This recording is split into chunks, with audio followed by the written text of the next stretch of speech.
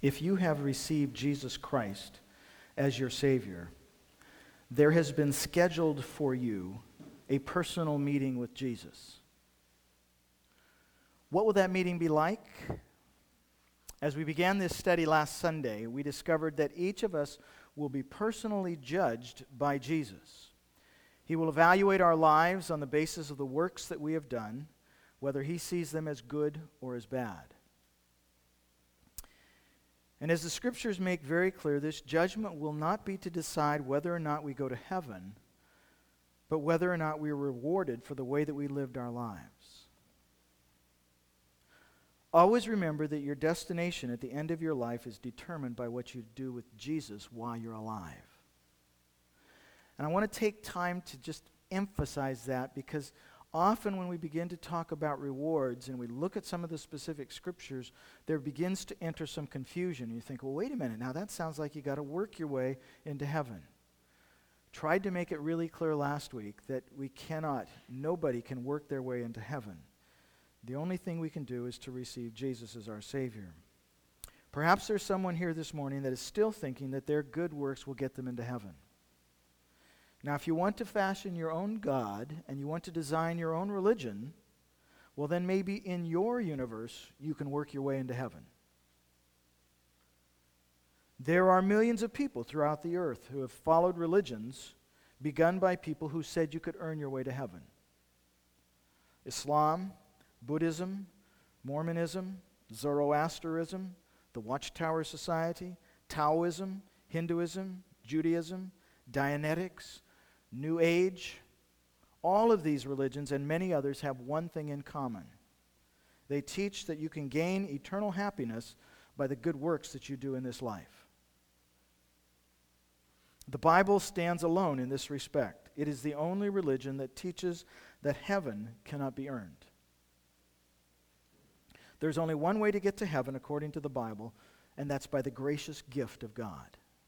And that's a stumbling block for a lot of people. They say, well, wait a minute. It's just a gift? How can that be? But here's what the Scripture says in this familiar passage, Ephesians chapter 2, verses 8 and 9. By grace you have been saved through faith, and that not of yourselves, it is the gift of God, not of works, that no one should boast. It's the gift of God. Only the Bible teaches that eternal life is attained by what God has done for us, not by what we do for God. So if this morning you're still laboring under the false assumption that you can earn your way into heaven by being good, going to church, etc., let me encourage you to stop trying. Stop trying to earn your way to heaven. It's a fruitless endeavor. No amount of good works can compensate for the sin that you've committed. But you say, I haven't really been that bad. I'm not as bad as a lot of people I know. I've never stolen, cheated, or taken a life from anyone. But no matter how good a life you've lived, you cannot make it to heaven by your own efforts. No one can be good enough to make it to heaven, because in order to make it to heaven, you have to be perfect. Check yourselves. Judge yourselves, as Jeff was sharing with us. How many are perfect? None of us are. The Bible says all have sinned and fall short of the glory of God in Romans chapter 3:23. All have sinned and fallen short of the glory of God. That means if you were aiming at a target, every one of us missed the bullseye. James chapter 4, should you think that you're doing okay? James chapter 4, verse 17 says, to the one who knows the right thing to do and does not do it, to him it is sin. Do you know of something right that you should do and you haven't done it? You've sinned. So have I. You think, well, I've kept most of the law, but I've failed maybe in just a few spots. Here's what it says in James chapter 2, verse 10. Whoever keeps the whole law and yet stumbles in one point has become guilty of all. I'm not making this stuff up. It's right there in the Bible.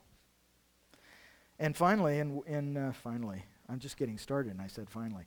Wages of sin is death, but the free gift of God is eternal life in Jesus Christ our Lord. Romans 6:23. That's how you get into heaven. It's a free gift. We simply need to receive it. J. Vernon McGee, whom many of you have perhaps grown to appreciate listening to on the radio, is with the Lord already, but he continues to minister on through taped broadcasts on many radio stations throughout the world. He grew up in Santa Monica, California, and he tells of a time when he was a young man, and he and his friends would go out to the pier at the ocean. They had a little game they called Jumping to Catalina Island.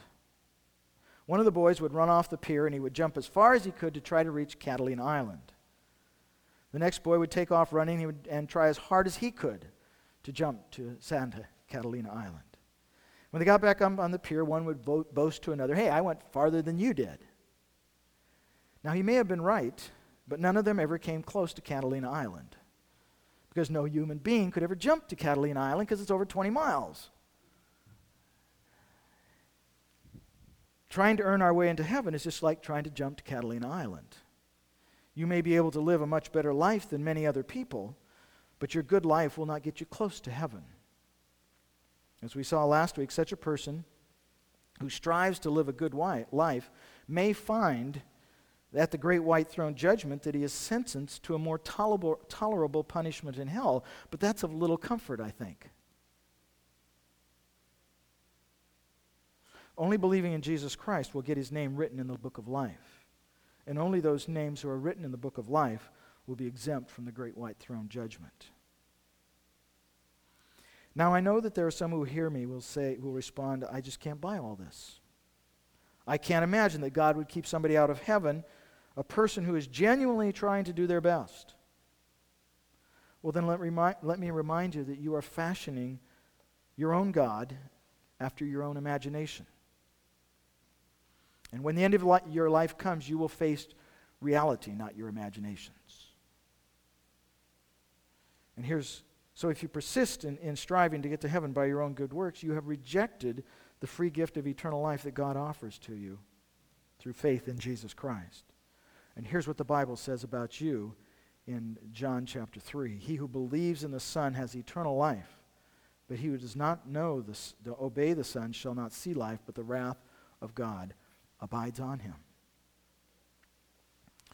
Trying to get to heaven on your own efforts is like trying to accomplish a solo climb of Mount Everest without experience, training, or equipment. You won't make it. You may be sincere and highly motivated, but if you try to climb Mount Everest, as I've described, you will die trying. As we proceed on the subject of rewards in heaven, I want to be clearly understood on this point. Getting to heaven is not a reward, it's a gift. How you experience heaven is a reward for how you live on earth. And we'll take some time to develop that. Getting to heaven is a gift. How you experience heaven is a reward. This morning I want us to consider what the Bible has to say about crowns in heaven. I'm starting here because for many people, they know nothing more about rewards in heaven than what they've seen or read or heard that the Bible has to say about crowns. Here's what many people believe will happen at the Bema. Remember, this is a Greek word I want you to learn. It's Bema, okay? And it means the judgment seat of Christ, all right? That's not too long. You can learn that. So here's what a lot of people think they're going to experience when they get to the Bema. That they're going to come up one at a time before Jesus, and Jesus is going to evaluate them, and he's going to give certain crowns to people. And they might get one or two, or there's up to 5 that are listed in Scripture. So you can imagine somebody kind of walking away from the judgment seat with a handful of crowns, maybe one on their head and the other 4 in their arms. And then somehow or another they're going to walk over to Jesus, and they're going to cast their crowns at Jesus' feet. And then they're going to walk away. Because the Bible says something in Revelation about 24 elders casting crowns before Jesus' feet. And I'm not trying to make fun, because there's an important picture that is given there in that Revelation. But I think a lot of people feel like, well, the reason that they cast crowns at Jesus' feet is because they don't feel deserving of them, and because God really wants everybody to be equal in heaven. So if some people are walking around with crowns and other people don't have crowns, I mean, people who don't have crowns are going to feel bad, right? And how can you feel bad in heaven? Now, we won't take time this morning to consider the feelings of those who don't earn crowns in heaven. We'll leave that for a later time. But we are going to discover what crowns God is going to give in heaven and how you and I can earn them and whether it is worth it for us to strive to get them. So, who wants a crown? Who wants a crown? Okay, I see a few hands, okay? Let's see if when I'm through there might be a few more hands, okay? The first one that we're going to look at that the Bible says is called the crown of righteousness, okay? It's called the crown of righteousness, and here's what it says. You can jot these things down if you'd like. I didn't give you pre-made notes. You're going to have to scratch on your own paper. In the future, there is laid up for me, Paul says, the crown of righteousness, which the Lord, the righteous judge, will award to me on that day, and not only to me, but also to all who have loved his appearing. Here's the Apostle Paul at the end of his life. Just prior to this verse, he says, I fought the fight, I finished the course, and in the future there is laid up for me a crown of righteousness. And my pastor in Hawaii used to say, when he was talking about this passage of Scripture, he used to say, you know, that the Apostle Paul was so carried away and so excited about looking forward to seeing Jesus in heaven that he says, and henceforth there is laid up for me a crown of righteousness in heaven, and not just for me, but for everyone else who has loved his appearing. So, what are who receives a crown of righteousness? The recipients are those who have longed for and cherished the hope of Christ's return. Those who have longed for and cherished the hope of Christ's return. So the question is, are you eagerly longing for the return of Christ? Now, I know sometimes we want Christ to return today because we're experiencing problems, right? You know, when things go poorly for us, to say, Jesus, today would be a good day for you to come back. Just take me home. I just don't want to be here any longer. Just take me home. But that's not exactly what the Apostle Paul is talking about here.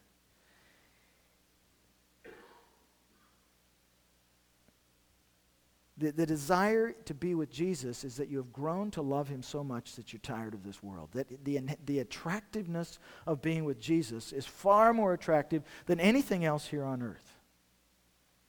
And that's what he's talking about. That you are growing to know Jesus as your Savior. You're spending time with him. You're walking with him. You're talking with him. You say, Jesus, I just kind of like to go right on up into heaven. The Apostle Paul wrestles with this in Philippians chapter 1. He says, for me, to live is Christ and to die is gain. You know, just living is a relationship with Christ. And if I die, that's even better yet because I get to be with him. But if I am to live on in the flesh, this will mean fruitful labor to me. But if I keep on living here, then I can continue laboring for Christ, and there's fruit that comes from that, and that'd be a good thing. I don't know which to choose, though. I'm hard-pressed from both directions, having the desire to depart and be with Christ, for that is very much better, yet to remain on in the flesh is more necessary for your sake. You see the kind of conflicted emotions that he's feeling. And that's the kind of thing that describes a person who is longing for Christ's return. I want to be where Christ is, but I know I need to be here because I can continue to serve people and help them and encourage them along the way as well. So the person who is going to receive the crown of righteousness is going to be approaching that kind of an attitude. A few days after Barbie and I were engaged to be married, I flew to Ghana, West Africa, for a summer of missionary service. During those 3 months, I can confidently say that she was longing for my return. She looked forward to every letter I sent. There were no phone calls or emails back in those days. And as I took pictures of my activities and the sights I was seeing, I was taking rolls of pictures, and then I sent them off, and they were developed and then sent to her and my parents. And I got these messages back saying, I don't want to see sights of Africa, I want to see sights of you. Why aren't you taking pictures of yourself? I'm going, well, I'm always around, I want to take pictures of Africa. But I did. I took some pictures of myself and sent them. And she was longing for and looking forward to my return. And I think that's the kind of attitude that we're talking about here, looking forward to the return of Jesus. All who have this cherished hope and longing for Jesus' return will be awarded the crown of righteousness. So that's pretty concrete. You can evaluate yourself and say, how much do I really long for Jesus to return? How much do I just want to be with him? The second one that's mentioned, or that we'll mention, is the crown of life. It's found in James chapter 1, verse 12. Blessed is a man who perseveres under trial. For once he has been approved, he will receive the crown of life, which the Lord has promised to those who love him.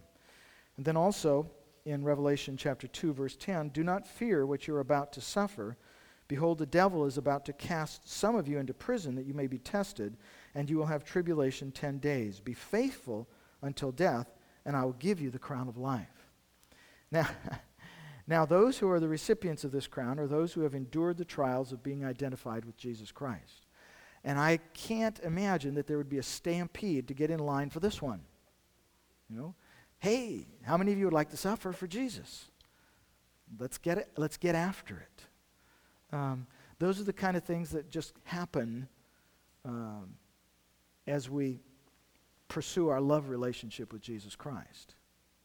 Nobody sets out to suffer. Well, some have, and they're called ascetics, and really there's no point in doing that, the Scripture teaches. To just beat your body in order to gain a reward is not what the Apostle Paul has in mind here. But it's simply out of your love relationship for God and out of boldly speaking for him and living for him, you're going to come in conflict with people. Jesus said, they hated me, they're going to hate you. Because I'm not of the world, and if you follow me, you're not of the world. So there is a reward, though. If we suffer with Christ, you can look forward to a reward. If as you stand up for Christ, and it may happen in your family, maybe more difficult in your family than it is anywhere else. Some of you perhaps have family members who hate you because you're Christian. Not because you're not a nice person to be with, just because they hate the light. The Bible says it's why Cain killed Abel, because darkness hates the light. And there'll be certain people that just hate you because of your relationship with Jesus Christ. Perhaps there's a person like that or two that you work with who just despises you because of your faith in Jesus Christ. There's a crown of life that God is preparing to give to those of you who endure the trials of being identified with Christ. This is not a reward for not getting upset when you get a flat tire, or for being patient when the toast burns, or for enduring the nagging of your children. This is for those who suffer because they are doing what's right, for those who are persecuted because they love Jesus. Some of life's sufferings come just because we live in a fallen world. Others come because we're seeking to please our Savior. And that's the difference. Here's what Jesus said in Matthew chapter 5 in the Sermon on the Mount. Blessed are you when men cast insults at you and persecute you and say all kinds of evil against you falsely on account of me. Rejoice and be glad, for your reward in heaven is great. For so they persecuted the prophets who were before you. Now maybe as I'm reading these scriptures to you, you're thinking, man, I didn't realize there was that many scriptures that talk about rewards in heaven. But there are. God wants us to live this life to get ready for heaven, because when you think about it in terms of proportion, the length of time that we live here on this earth is infinitesimally small compared to the length of time that we're going to live with Christ in heaven for eternity. So anything we can do in the short time, this brief vapor of a life that we have here on earth to prepare for eternity makes sense. Unless, of course, we're fools. Because, fools are the people who just look at what's immediately right in front of them. Wise people are those who look further out into the distance. All who patiently endure the trials of being a disciple of Jesus Christ will be awarded the crown of life. The third one is kind of a limited crown. It's called the crown of glory. And here's what it says in 1 Peter chapter 5. When the chief shepherd appears, you will receive the unfading crown of glory. And this is spoken specifically to church leadership. Church leadership has its own special trials, and challenges. And the recipients of this crown are those elders in the church who shepherd the flock willingly, eagerly, and humbly. And those who serve in church leadership because they feel like they have to, or because they can make an easy living doing it, or because they can exercise power over people, these ones will not be awarded this crown. But those elders who serve because they want to, because they enjoy the challenge, and because they want to speak and show people how to follow Christ, these ones will receive the crown of glory. And that's what it says in 1 Peter chapter 5, the first 5 verses. So if you are in church leadership or aspire to church leadership, as a matter of fact, in 1 Timothy chapter 3, it says if anyone aspires to the office of elder, it's a good thing he desires to do. There's certain requirements that are necessary, but there's certain rewards, the crown of glory that's offered. The fourth one out of 5 that we're going to look at this morning is a crown of joy, it's called. Here's what it says in Philippians 4:1. Therefore, my beloved brethren, whom I long to see, my joy and my crown, so stand firm in the Lord, my beloved. Again in 1 Thessalonians 2:19, for who is our hope or joy or crown of exaltation? Is it not even you in the presence of our Lord Jesus at his coming? The recipients of this crown are those who give of their resources to evangelize and edify others. Those who take their money, their time, their talents, everything that they have, those who take those things and use them specifically to communicate the good news about Jesus Christ or to build up people who already have believed in Jesus Christ. And that can be every one of us. You don't have to be specially qualified to do that. If you talk about Jesus, talk about your relationship with him, talk about what he's done for you, if you take the gifts that God has given you and serve others, if you take the money that God has given you and use it to influence people toward the kingdom of God, there's a crown of joy that God offers to you. Those who make it their ambition to share the good news about Jesus Christ with their neighbors will receive a crown of joy. Additionally, those who invest their lives in helping other Christians to understand and practice the truth of God's word will also receive a crown of joy. In fact, these texts tell us that seeing these people in heaven and seeing how our efforts have helped them to get ready for heaven, this will be our source of joy. Every person into whose lives we invest ourselves, when we see them in heaven, will be a source of eternal joy for us. Let's think about that for a minute. When I invest my life in somebody else, when I take what God has given me, and I invest it in somebody else by serving them in some way or another, and it helps them to know Christ better and to walk with them more closely, to be encouraged in their walk with Christ, when I see them in heaven, they will be a source of eternal joy for me.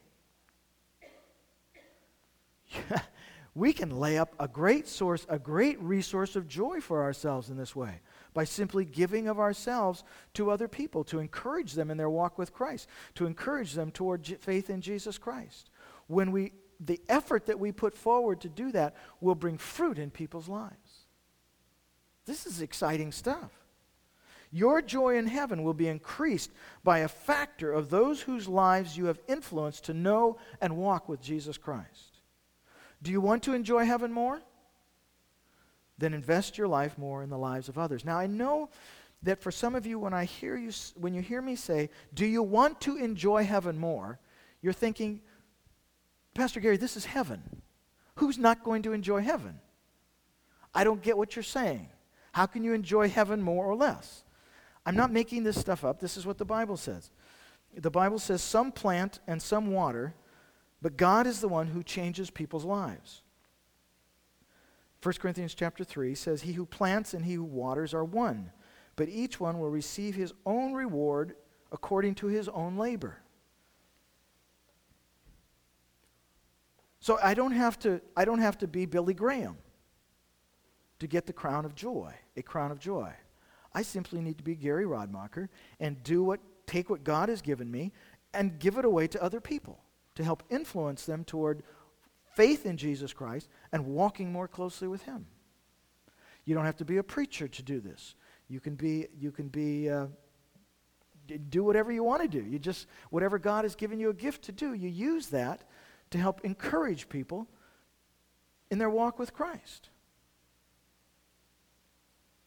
I know that, and I don't want to get into all about, spiritual gifts and all that sort of thing, but there's a concept, I think, that there's certain things you can do to influence people, but I'm telling you, just a smile. I remember a gal in our church years ago up north that she was talking about a neighbor who was sick, and she just felt moved by God to make a pie and take him a pie. Does that sound real spiritual to you? It was showing love to a neighbor. We're not talking about being a preacher. We're talking about taking what God has given you, whatever is in your hands, whatever He's placed there, and using it to encourage and build up other people, to love your neighbor. You and I cannot love our neighbor with the love of Jesus Christ and not have eternal rewards as a result. I love this song, and I'm going to read you the words. I wish I could sing it to you. By Ray Boltz. I dreamed I went to heaven, and you were there with me. We walked upon the streets of gold beside the crystal sea. We heard the angels singing, then someone called your name. You turned and saw this young man, and he was smiling as he came. And he said, "Friend, you may not know me now." And then he said, "But wait, you used to teach my Sunday school when I was only 8. And every week you would say a prayer before the class would start.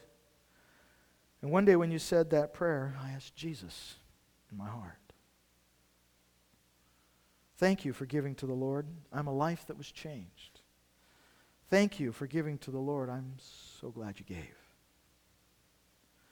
Then another man stood before you and said, "Remember the time a missionary came to your church and his pictures made you cry? You didn't have much money, but you gave it anyway. Jesus took the gift you gave, and that's why I'm here today. Thank you for giving to the Lord. I am a life that was changed. Thank you for giving to the Lord. I'm so glad you gave." One by one they came, far as the eye could see, each life somehow touched by your generosity. Little things that you had done, sacrifices made, unnoticed on earth, in heaven, now proclaimed. And I know up in heaven you're not supposed to cry, but I'm almost sure there were tears in your eyes. As Jesus took your hand and you stood before the Lord, He said, "My child, look around you. Great is your reward."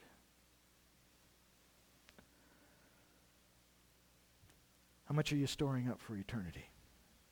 Will you receive a crown of joy? Finally, the fifth, an imperishable crown. In an athletic setting, the Apostle Paul speaks of this crown. He says, "Everyone who competes in the games exercises self-control in all things. They do it to receive a perishable wreath, but we an imperishable crown. Therefore I run in such a way not as without aim, I box in such a way not as beating the air, but I buffet my body." It doesn't say I buffet my body, by the way. "And make it my slave, lest possibly after I have preached to others, I myself should be disqualified." And what he's saying is, I don't want to lose the prize. That's what it means to be disqualified. He's not talking about losing his salvation. He's talking about losing the prize. And here are the recipients of this imperishable crown. Those who continue strong to the end will receive an eternal reward. Now, I'm not sure whether or not the Apostle Paul is here speaking about a specific reward, but more generally of all the rewards that we will receive from God. None of the awards given by Jesus will be for those who are just a flash in the pan. Yeah, remember that time, God, when I did that good thing way back then? Don't I get something for that? Life is not a sprint, but an endurance race. Finishing strong will assure an eternal reward. And I know all of those passages in Scripture that you've read that say, we're going to receive this if we continue strong to the end, if we're faithful to the end. And you scratch your head and you say, well, wait a minute, that sounds like if I am not faithful to the end, I might lose my salvation. It's not what he's talking about. Remember, salvation is dependent upon what you do with Jesus Christ. It's not on your works. Finishing strong to the end will determine whether or not you get a reward. See, here's what it says in Hebrews chapter 12. Since we have so great a cloud of witnesses surrounding us, let us lay aside every encumbrance and the sin which so easily entangles us, and let us run with endurance the race that is set before us, fixing our eyes on Jesus, the author and perfecter of faith, who set the example for us, who for the joy set before him endured the cross, despising the shame, and is set down at the right hand of the throne of God. There's the example. Jesus continued strong all the way to the end. And you and I may stumble and fall, but we need to get up and keep on going. We don't have to be perfect, but we need to just keep on going if we'd like to receive an imperishable crown. For those who endure to the end, God is here promising that their reward will be eternal. That's what it's saying. What else does an imperishable crown mean if it doesn't mean an eternal reward? It will not fade like the glory of the laurel wreath or the acclaim of the cheering crowd. It will be yours to enjoy forever. You see, the winners of the games Paul is referring to here were cheered by the throng and graced with a laurel wreath. But even Olympic gold medals and Super Bowl rings can get tarnished or lost. And when you die, you leave them. And surely the admiration of the crowd will fade with the passing of the time or with your next loss. But what God promises to give you will be yours to enjoy forever. Speaking of Super Bowl, it's a kind of a tradition here at Turning Point that we come here on Super Bowl Sunday and watch the game together. So if the Seattle Seahawks win one more game, then we'll be watching the Seahawks in the Super Bowl. So just it's something you can invite friends to. There are people perhaps who would never come to church on Sunday morning, but they might come to a church building and watch a Seahawks or a Super Bowl game. Slip of the tongue. A Super Bowl game. And it's just a fun time to be together. If you don't like the game, we sit in the back and set up tables and play games, whatever you'd like to do. But it's a great time to fellowship with one another. So, and to invite, and there's food. Yes. And you can invite friends. Now let's come back to reality. God is offering to you prizes, awards, treasures, rewards that will increase your joy in heaven forever. If the Seahawks win 2 more games, many of us will share the joy of their victory. But none of us here will experience the depth of joy that those who worked so hard for so many years to achieve a Super Bowl victory will have experienced. Similarly, we will all share in the joy of those who are rewarded in heaven. But only those who have worked hard in this life to please God and to receive his commendation will know the deep and abiding joy of those who gave so much.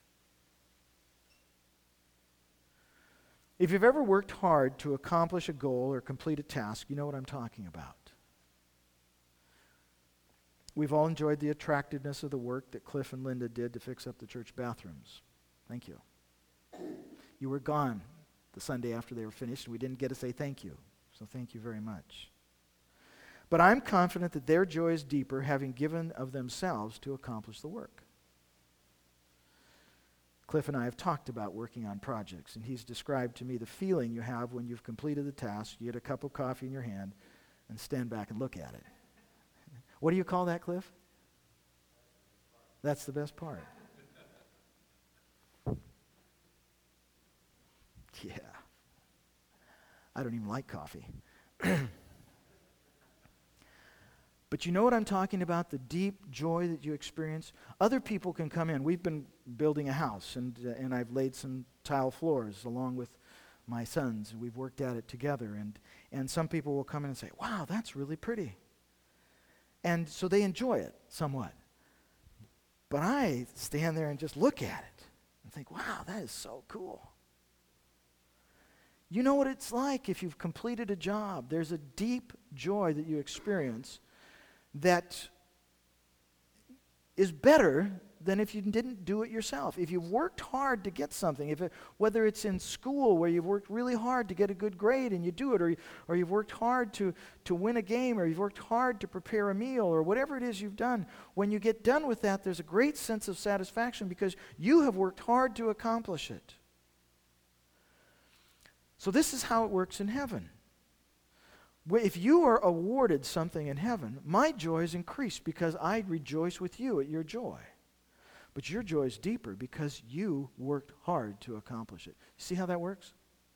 So there's not this sense of envy or feeling bad because we rejoice together at the good things that we see that have been accomplished and awarded to one another.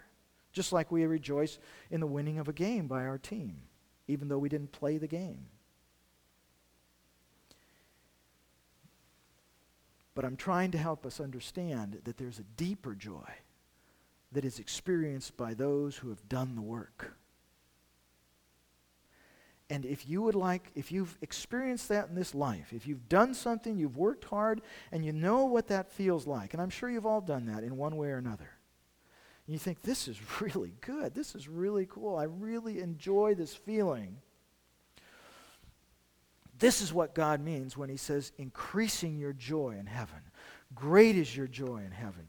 And that you would be able to experience that. And then here's the capper. Not only to experience it, but to experience forever. So the time and the effort and the sacrifice that we make in this life to please God is rewarded by deeper joy that lasts forever.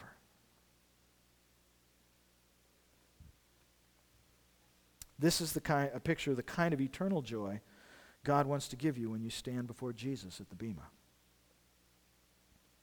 Now, I know that it sometimes seems very difficult to keep on being faithful, to say no to temptation, to be obedient to God and loving to others. But God's word assures us that it will be worth it all when we see Jesus. 2 Corinthians chapter 4, verse 17 says, momentary light affliction is producing for us an eternal weight of glory far beyond all comparison. I've tried to compare it to something here on earth, and maybe you get a brief picture, a small picture of what it's like, but this is far beyond all comparison, what God is offering to us. As I said last week, would God offer you something if you knew truly what it was that you'd say, yeah, I don't care if I get it? I don't think so. I think if we knew truly and understood fully what it was that God was offering us, we would say, I want that. I want that. And whatever it costs us, it will be worth it all when we see Jesus. Let's pray. Thank you so much, Lord, for giving us a glimpse into the future, for giving us a hope about life after death, for giving us a purpose for living. And Lord, some might say that this sounds a little selfish, that I'm just thinking about myself in the future, and I'm just thinking about what I can experience. And yet I know, Lord, that your word clearly teaches us that you are most glorified when we're most satisfied. That it's your desire to pour out your joy upon us. That you are most glorified when we are experiencing the joy that you desire to give us. And so, Lord, we want to boldly pursue the rewards that you have for us, not in any selfish way, but because we want you to receive greater glory.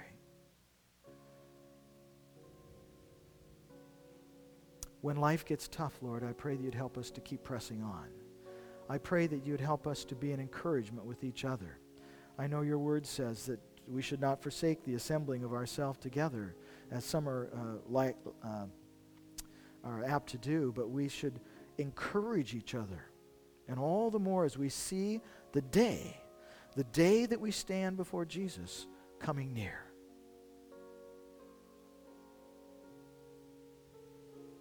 So much of what you've said in your word, Lord, talks about that meeting, talks about what's the eternal implications of how we live today and tomorrow. Help us to draw near to you and to pursue the things that you desire us to pursue, to become the people you desire us to become. We pray it in Jesus' name. Amen.